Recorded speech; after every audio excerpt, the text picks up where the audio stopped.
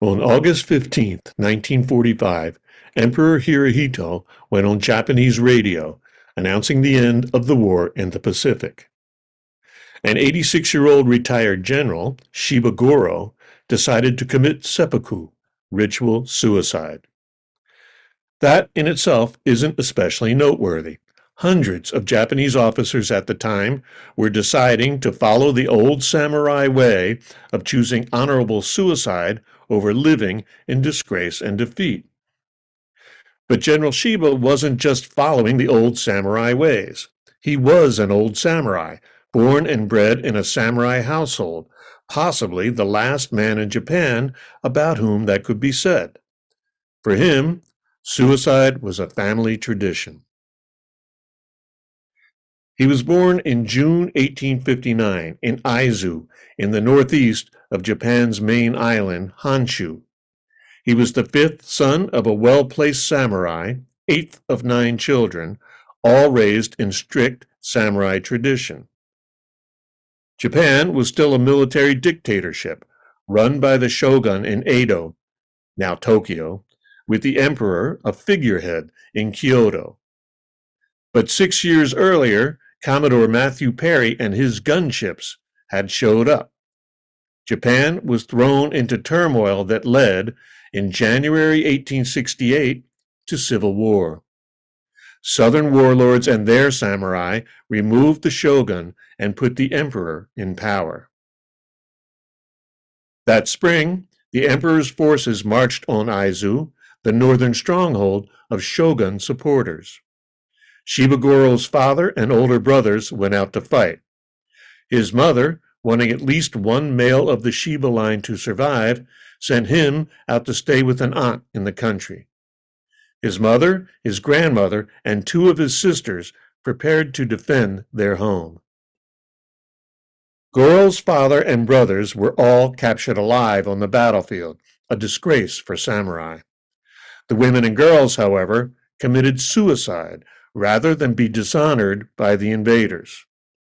One of Goro's uncles stood behind them with a sword and delivered the killing coup de grace to each, then set their home on fire.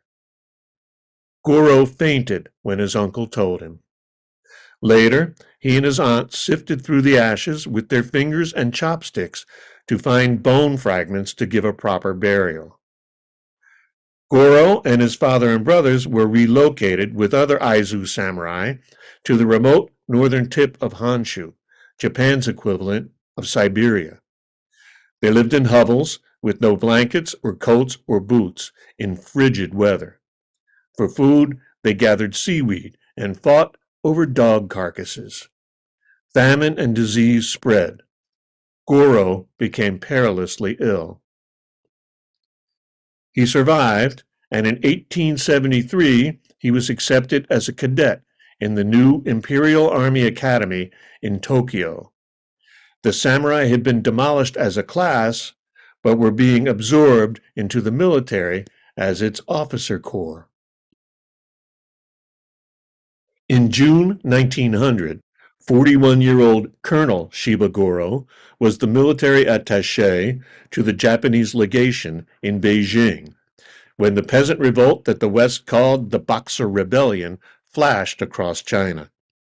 The extraordinary Dowager Empress Cixi threw her army behind the peasants in a full-on siege of Beijing's legations quarter, where foreign diplomats from 11 nations and their families lived.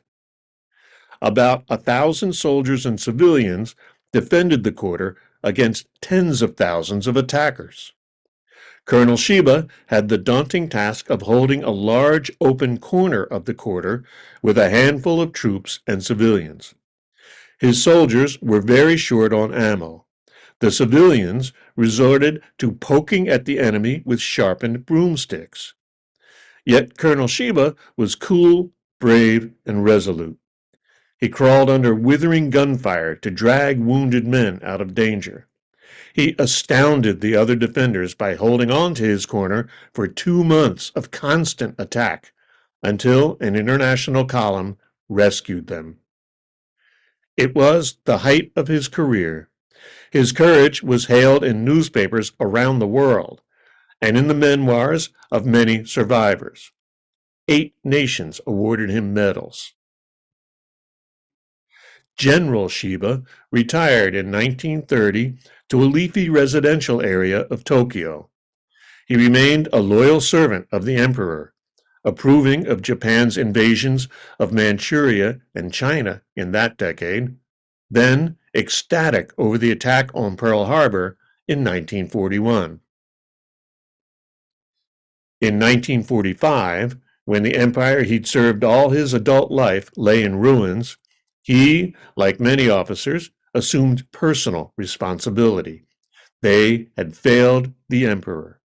The only honorable course was suicide.